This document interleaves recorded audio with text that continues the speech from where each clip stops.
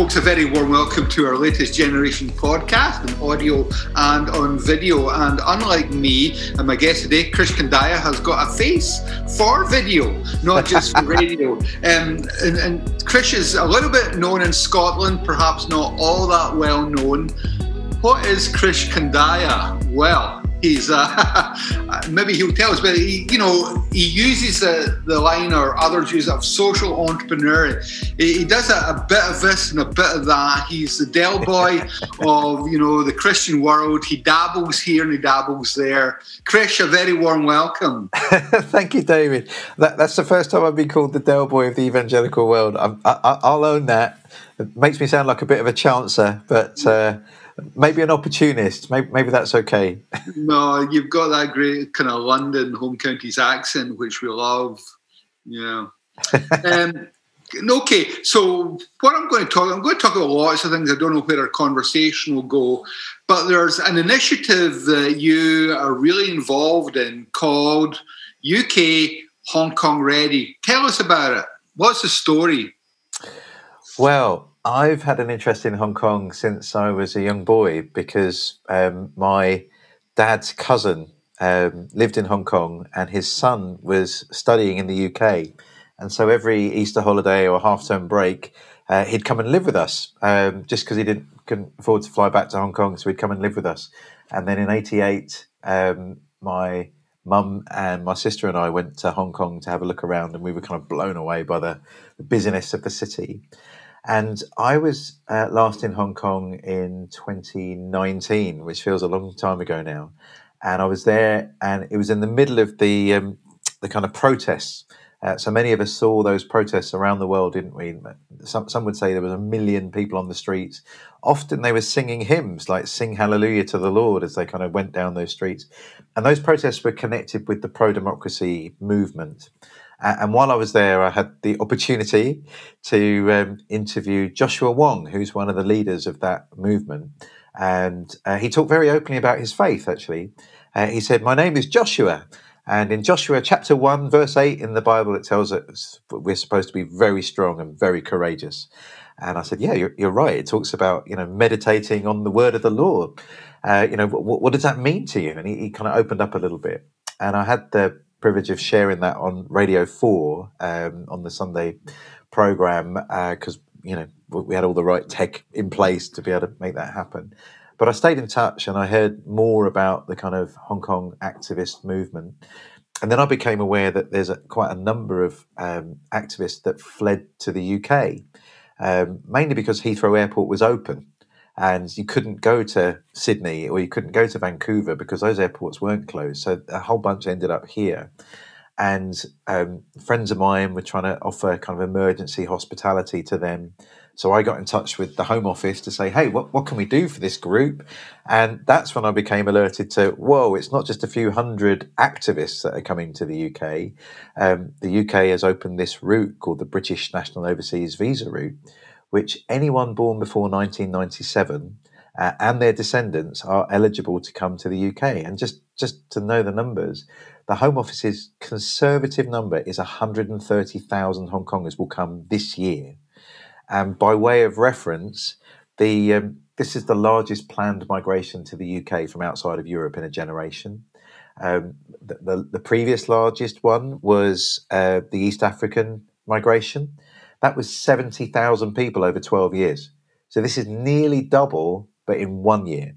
And they're expecting up to 500,000 people to come in the next 3 years.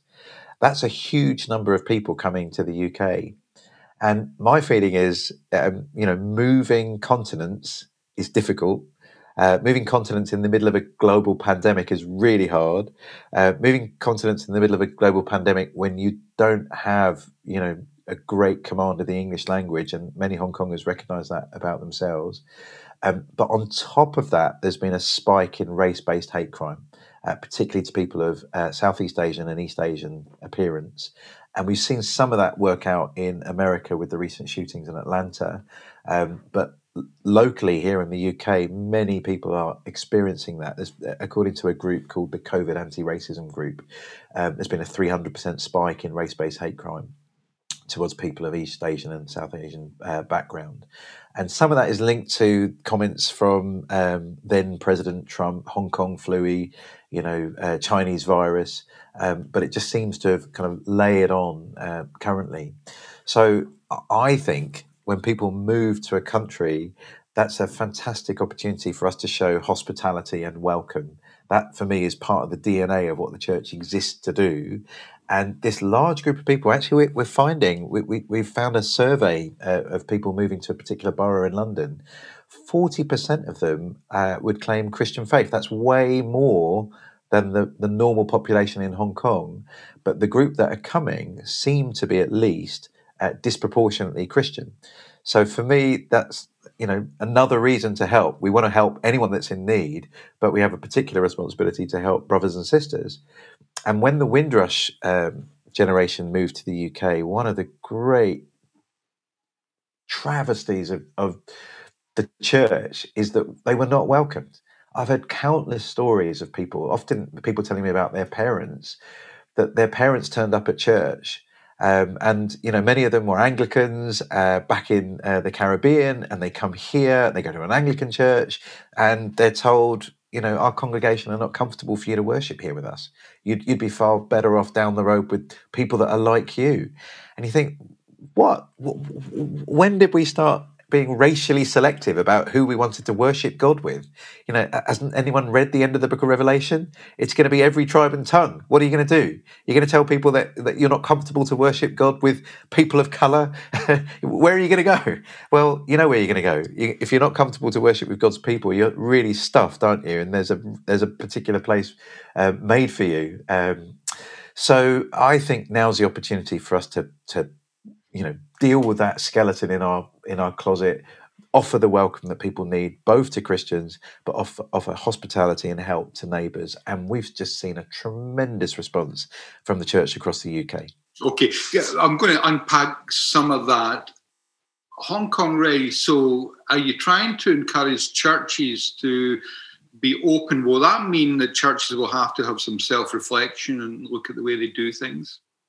Definitely. So Hong Kong Ready in two dimensions. So one is we want to be ready to receive and welcome fellow Christians that are moving to the UK. Interestingly, the Chinese communities in Hong Kong and in the UK are quite divided. There are two main political affiliations, if you like. One is the Blue movement, which is more kind of pro-establishment, and the other is called the Yellow movement, which is more pro-democracy, and it's typified by those guys that were demonstrating on the streets. In Hong Kong and in the Hong Kong church, you will find people of both blue and yellow persuasions. Often, and this may be a caricature, the older you are and the wealthier you are, the more likely you are going to be blue. And often the younger you are and the poorer you are, you tend to be yellow. That's often how it works. Now, those same divisions are here in the Chinese communities and the Chinese churches. And sometimes that means that a Hong Kong family, Christian family, moving to the UK might be wary about turning up at their Chinese church because they're not sure about the political affiliations. Even more, I've heard from non-Christian Hong Kongers moving to the UK going, I'm going to move somewhere where there are no other Chinese people because I don't trust that there aren't spies from the Chinese government. So that would be terrible, wouldn't it? That if people came to the UK, they weren't feeling comfortable or they weren't welcomed by people from their ethnic origin and they weren't welcomed by the white majority churches. That would be a double travesty. So here's what I'm doing. I'm bringing Chinese churches and, majority white churches, if you like, together to say wherever you want to worship God, there is a welcome here for you. We are not going to bar you because of your ethnicity or because of your political affiliation. Jesus is bigger than that. He isn't blue or yellow. He isn't Chinese or Brit. He's bigger than that, and you're welcome here. So that's one part of it. And I think there's a redemptive opportunity. We can learn from the lessons of the past of how we treated other races. Let's do better for this group. And the second thing we need to do is offer that neighbourly help. People moving to a new place, they need people that can help them navigate the system. I remember I moved to Albania as a cross-cultural missionary. I didn't know how to do the most basic things. I didn't know where to buy milk from. I didn't know where I needed to register, or where would I go if I'd had an accident. I didn't know any of those things, and I needed to rely on lovely Albanian neighbours to help me. Well, Christians are called to love our neighbours. Let's be those neighbours that can make a difference in people's lives. Yeah, there's something again I want to unpack there. The Christian faith is a missionary faith. It loves people to, be disciples of Jesus. It's telling people to follow Jesus. It really is excited about that. One of my worries, Chris, is that folks see everybody, especially others, as simply conversion material. Do you think that's a bit brutalist and minimalist? And how can we go bigger than that? Yeah, that's really important. Sometimes there's a theological framing of that we have reduced the mission of the church to evangelism. And the Bible doesn't let you do that. It's weird. The people that say the mission of the church is evangelism haven't actually got a strong grasp of biblical theology. They've got a very reductionist view of biblical theology. There's a whole seminar series on that for you one day. So, and to be honest, I was schooled in that tradition. That's part of my background. And weirdly, it was becoming a adoptive parent that changed my mind about it. There are bits of the Bible that I had just skirted over that were absolutely seminal. So, from my tradition, as a very conservative evangelical, the only chapter in the book of Isaiah that really mattered was chapter 53, because that was an evangelistic text that allowed me to talk about, Jesus' death being predicted in the scriptures. And it's beautiful and it's amazing, and I absolutely value it. But there's this verse in 2 Timothy, isn't there, that says all scripture is God-breathed, not just the bits that are useful. 2 Timothy 3:16, that's right. Not just the bits that are useful for an evangelistic conversation. All scripture is useful. And if you read Isaiah 1 and you read Isaiah 58, you'll realize how important caring for the vulnerable is to God's heart. In fact, in Isaiah 1, it tells you that God is fed up of our religious gatherings. He detests our meetings. Why? He's talking to his people at this moment. He says it's because you haven't pled the cause of the widow and the orphan. And Isaiah 58, I'm fed up of your fasting. Your fasting is a complete waste of time. Why? Because you haven't shown me the kind of fast I'm interested in, which is to feed the hungry. So when we reduce the Bible down to just a few evangelistic texts, we're actually editing God. We're putting God on mute, and we're being selective in what we want to hear from him. The whole of Scripture reveals the whole of God, right? So I think if we had a stronger grasp of the Scriptures, we wouldn't see others as evangelistic fodder. We'd recognize that we have a responsibility as human beings made in the image of God to love people made in the image of God, because the two greatest commandments are to love the Lord your God and to love your neighbor, and they're connected. We show our love for God through our love for neighbor. And we show our love for neighbor by making sure we're doing our best to help them experience the love of God. So there is a connection. And when we take those two things apart, we're in a form of Gnostic heresy. And that's really dangerous for us, the church. I think that, this is a great conversation to have. And it's a really difficult conversation to have, because I often find that when I have it, I'm wondering, if folks are listening to me, because immediately they say to me, are you a liberal? Are you a universalist? No. And I'm kind of saying, oh, hold on here. You think of, the Billy Graham tradition, and that was great, make a decision, walk the aisle. You must be born again. That's non-negotiable. But it's more than that. The gospel is not just John 3:16. It is John 3:16, but it's bigger than that. Oh, it is. It is. And it's to have that conversation, without folk immediately getting worried that you've sold out. No. I think it's important that we become more biblical, not less. That's the accusation, that people that care about, justice, compassion, hospitality, mercy, They're the woolly liberals that don't take the Bible seriously. But if you take the Bible seriously, then you'll only be interested in evangelism. That is to misread the Bible.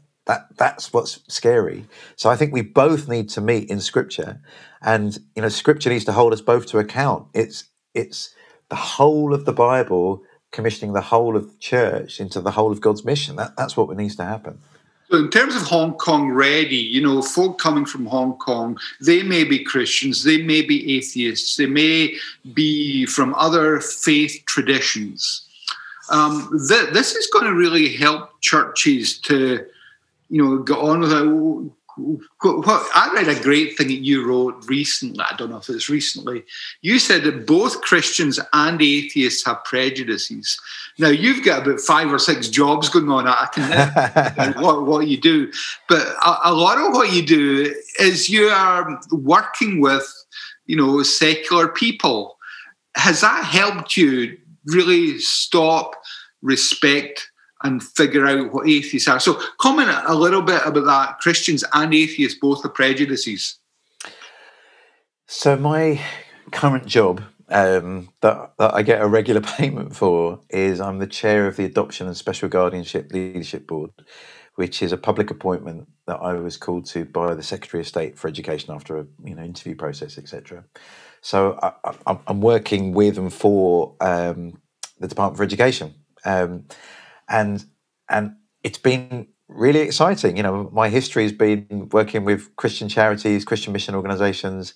I love the fact that they know that's where I've come from. I knew these people when I was the other side of the table, encouraging the government to take seriously why there's a racial disparity, why black children wait the longest, or what do we do about unaccompanied asylum-seeking children? How do we help them? And I was bringing the church to say, look, we want to help. And now I'm inside the tent, but they still know I'm Christian. So it's great. It's been a really lovely experience.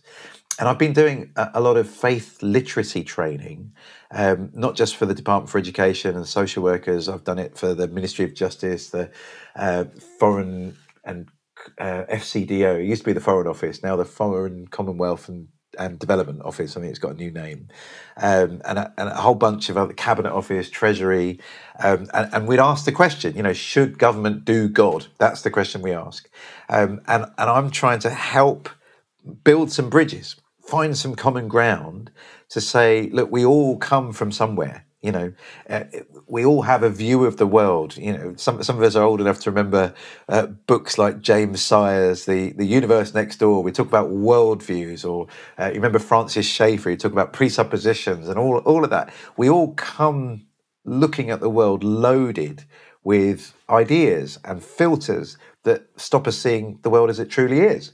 And Christians come with one, and atheists come with one. In one sense, we all have been shaped by our background, but we believe there's a truth out there, a universe out there that's real, and it's in conversation with someone else that you can spot your own prejudices and you can spot your own presuppositions.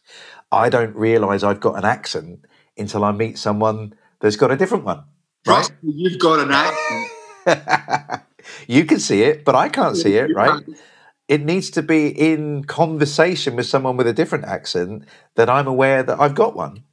Most people, many people in our country don't realise that they've got a view of the world. They've got a pair of glasses. So I'm organising these faith literacy events to say, actually, look, we all have a set of beliefs that we have ultimate values, commitments about the universe, about what's important, and we just need to be aware of that. And then let's find the common ground. And actually, we've got more in common than we have than separates us. But that's not to belittle those differences. Those differences can make a huge impact on our lives. But we're ready to have a conversation now. So to say, you Christians over there, you've got faith, and we atheists over here, we've got rationalism. I go, well, hang on. You make some assumptions in your rationalism, and we make some assumptions in our faith. Don't say we're coming at the world completely differently, but there's a space we can have a serious conversation, and we don't have to agree in order to be colleagues, to be working together for social change. We don't have to agree on all those things. So there's good that we can do together. That's how I can work with the government department. But I'm holding on to my Christian identity, and I'm really open to a conversation with that if you want to. But in this workspace, I'm here to do a job. I'm here to help kids get adopted, and you want to get kids adopted. We can find some common place to work there, but I'm ready for that other conversation whenever you are. Yeah, I mean, I became a Christian during the 70s, and there was a lot of kind of crazy theology at that time. Yeah, miraculous of God using, Hal Lindsey, Late Great Planet Earth. Oh, yeah. This world is rubbish and it's going to be dissolved. Ironically, it's only recently I've come to appreciate, my own Scottish Calvinistic tradition and the Dutch neo-Calvinism, which talks about common grace. Yeah. The fact that if an idea is a good idea, it is God's idea. Yes, good. So, even from my own tradition of common grace, theologians like Herman Bavinck in Holland, yes. And all that, the earth is the Lord's theology. So kind of Reformed sovereignty of God theology has got me out of my silos and recognizing, this is God's, world. It's revolutionizing my life. Yes. Two comments there. So one is that Hal Lindsey, the world's rubbish and we just need to get as many souls off of it as possible. I think that has been an incredibly influential idea, not just in the traditions that think they have deliberately chosen that, but across the board. I think if you examine the gospel that many evangelical churches, and not just evangelical churches, Pentecostal, charismatic churches, assume, it is a gospel informed by that thinking. So, I don't know, when I became a Christian from a Hindu background, the diagram that helped me was a version of the Bridge to Life diagram. I don't know if you've seen that. So there's you on one side and there's God on the other side, and then Jesus is the bridge. And that diagram communicates some really important truths that I really value, right? That the cross is the only means by which that we can find salvation. That's absolutely important. But think about the direction of travel. You were once on this side in this world, and you need to leave this world over the bridge of the cross to come to this new world that God's made. So what are you supposed? What's your responsibility to that world that you've left? Nothing. It's escape. So we have I call it an escapology theology, right? We need to get out of this world and hive off into some little, cozy Christian huddle, and the world can go to hell. We have no responsibility there. But that's in antithesis to Jesus's kingdom theology, that the Lord's Prayer, your will be done on earth as it is in heaven. Like, what's going on with that? That doesn't sound like we're supposed to get off the sinking ship of the Titanic, rescuing souls off to heaven. That sounds like we're supposed to be salt and light and dig in and bring transformation. That sounds more like Jeremiah 29, bless Babylon, seek the welfare of the city where God sent you. So that gospel has been so harmful that it's reshaped our whole politics, our mission, our church practice. And we need a bigger, more biblical gospel that doesn't take a few proof texts out of context, but allows even just the four gospels to shape who we're going to be as the church. So I think that's absolutely vital. And the other thing you're saying about common grace, I think, that those of us that say we love Paul and his teaching, look what he does. Look what he does in Acts 17. He quotes pagan prophets, not because he thinks everything the pagan prophet ever has said is true, but sometimes they hit truth and there's a common space. And that generosity, he's generous. He's read them, he's understood them, he's quoting them, but he's also orthodox in that he will challenge them. God is not served by human hands as if he needed anything. You're completely wrong in your practice, but you hit gold when you said, in him we live and move and have our being. And I think we can have that relationship, that finding a common ground relationship, not just at a theoretical level, but I think you can have it on the ground level. So I'm happy to partner with government or with civil society that's saying, look, we want to show hospitality to newcomers. I want to show hospitality to newcomers. I'm driven by my faith to do it. Great. As we do that, there's going to be all sorts of opportunities to talk about why, and we'll end up talking about Jesus.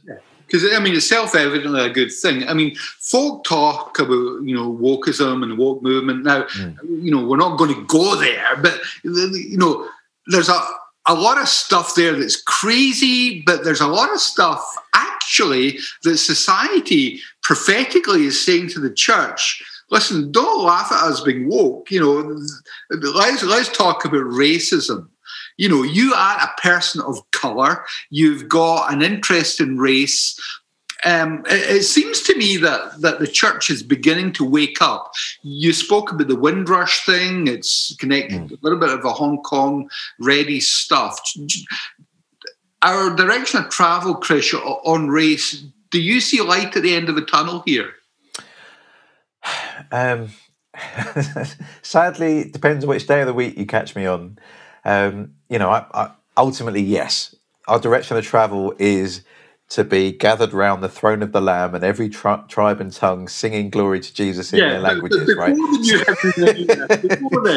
So I think it's a pretty up and down journey. I still think we really wrestle with it. And it's really sad to me that it takes global events to influence the church's thinking. We should have seen it already. It's there in the Bible. Why are we so ridiculously myopic in our scriptural understanding? We need to recover a biblical mindset when it comes to humanity and race and justice. And we'll only get that if we go back to the scriptures, but we do it in conversation with people that aren't necessarily in our tribe. What happens is you get a tribal reading of the Bible that manages to exclude the bits that challenge us. And actually the bits that challenge us are the bits we need to hear the most, rather than, hearing again and again the things that you already believe. I've been to so many places where I'm preaching a Bible passage and people go, oh, you didn't mention penal substitution. I'm going, yeah, the reason I didn't mention penal substitution is it wasn't in that particular text, right? Now, you could crowbar it into the text, but really you should be saying, well, what was God saying to me through this Bible passage, rather than, did you tick all my orthodoxy boxes? That's part of the way the tribal reading goes. So when it comes to race, I think that there are some huge opportunities right now. We are having a global conversation about race. The death of George Floyd triggered something, and it was, I don't know whether it was amplified because of lockdown, but that triggering didn't just last a week. People told me that they remembered when Martin Luther King gave his I Have a Dream speech, and how it prompted people around the world to kind of do things. But it only lasted a few weeks. The Black Lives Matter awakening lasted many, many months. The challenge has become that the Black Lives Matter movement has become a polarizing element. And I've seen Christians become caught up in that polarization. So I've heard people say that the whole of the Black Lives movement is anti-Christian. It's driven by a Marxist ideology. There are LGBT, undertones to it. So therefore, Christians need to reject the Black Lives Matter movement. And the problem is, when you say that, some people just hear that to be racist, that you're rejecting the central core of what Black Lives Matter stood for, which was to say Black lives are as important as everybody else's, and we need to focus on them because they're under threat right now. And when you say we're against Black Lives Matter, it sounds like you're being racist. But equally, I've heard Christians basically say, I'm fully supportive of everything of Black Lives Matter. And people then start talking about things like white fragility, for example. And it's very difficult to have a cross-racial conversation when one group seems to be saying that white people have no opinion and just being white automatically makes you racist. So neither of those extremes are helpful. Like, we reject everything of Black Lives Matter or we embrace everything of Black Lives Matter. I was always taught that you eat the fish and you leave the bones. And that's what Paul does in Athens, right? He says, guys, when it comes to worshipping idols, you're totally way off there. But you hit gold here when you said, in him we live and move and have our being. Let's meet in the common ground. And I think Christians need a discerning relationship with any cultural movement. But it shouldn't have taken a Black Lives movement for the church to do something about race. the early church was incredibly prophetic on race. There's an amazing Scottish theologian, I hope you know him, Andrew Walls, a brilliant missiologist, and he talks about the Ephesian moment in church history.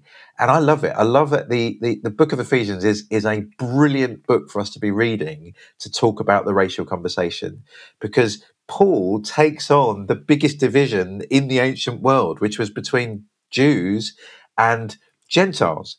And many Gentiles looked at people who weren't, Greek speakers or Latin speakers as being barbarians. They were savages and primitives. And sadly, many Jews looked at the rest of the world and saw them as just, fuel for the fires of hell. So you've got these two groups that are mutually exclusive to one another. And Jesus is the one that blows up the dividing wall, right? Blew up the wall between Jew and Gentile. And he didn't just stop there. At the end of a lot of Paul's letters, you get these household codes. It's as if Paul expects in the reading of these letters, in the public gathering of God's people, that you would have husbands and wives, men and women in the same room. You would have slaves and free. Oh my goodness. A slave was an object to be owned, and a master was the owner. But somehow this divide, which is even bigger than race, that was bridged in the church. So there was something going on in the church. Jews and Gentiles, slave and free, male and female, young and old, were being addressed in the church. And it was through that coming together that the manifold glory of God was revealed. So we shouldn't have needed Black Lives Matter to realise there's something prophetic when we, the church, have a supernatural sociology. People can't explain why we're together. We're not just a demographic group. The only thing that binds these people together is the love of Jesus. And that's when the gospel begins to shine. All men will know you're my disciples because you love one another. Well, when that love crosses every human boundary, that's when the gospel shines brightly. And I think, I'm fully on board that the church needs to play its role in racial reconciliation. And we've still got a long way to go. Yeah, I mean, my job, I'm a mission director for a denomination, and I always say to our churches, listen, I want churches to be bigger, darker and poorer. What I mean by that is I want to see growth, evangelical growth. I want to see darker, a bit of a racial mix, not everybody called McLeod and McDonald and Nichols. I want to see Meredith and Kandayas, and poorer, a greater economic, That's right. Yeah. And, hopefully we are seeing that. The sad thing is, though, David, that some of our missiological movements, because they weren't informed by Scripture again, they were informed by some form of, what's the word? Almost a utilitarian mindset, pragmatism.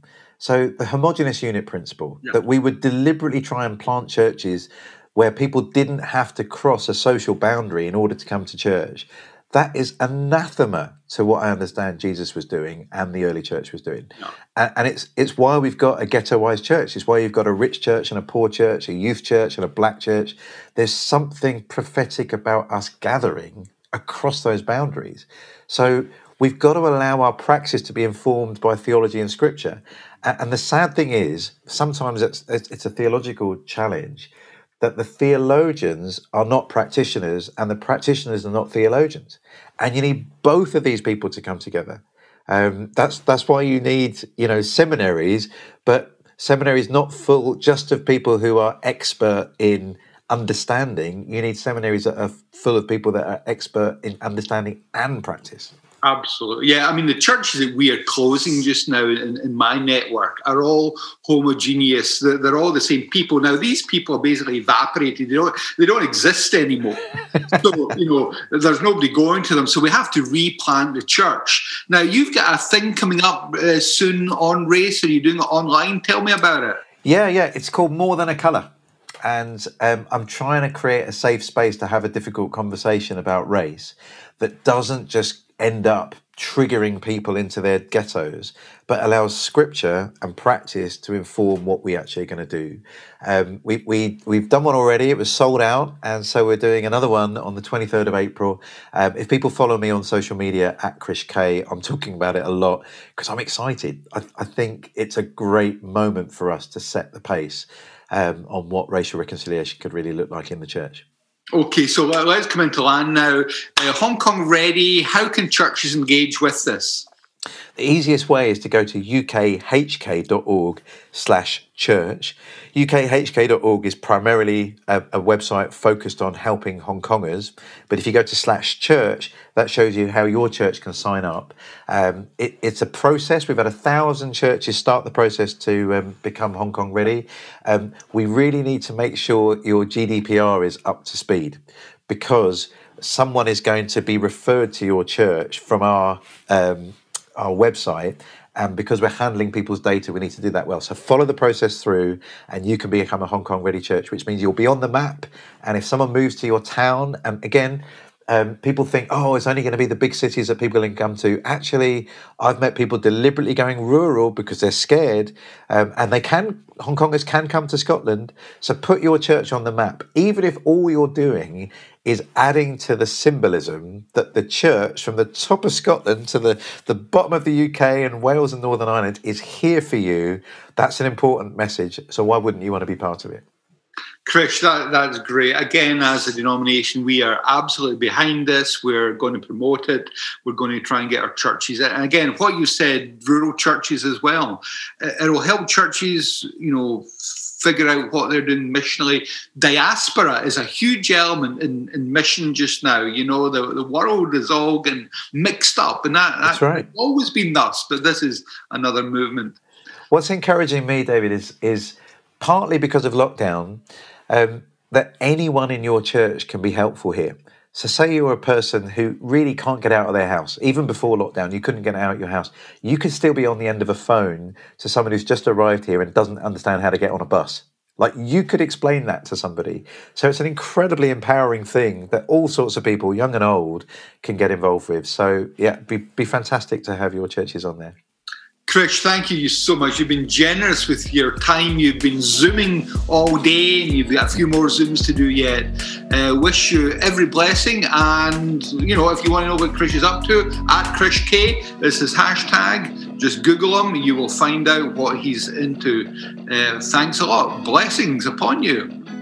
Amen. Amen. And Generation watchers and listeners, thank you for joining with us today. We look forward to another good session next Thursday. Thanks for joining us.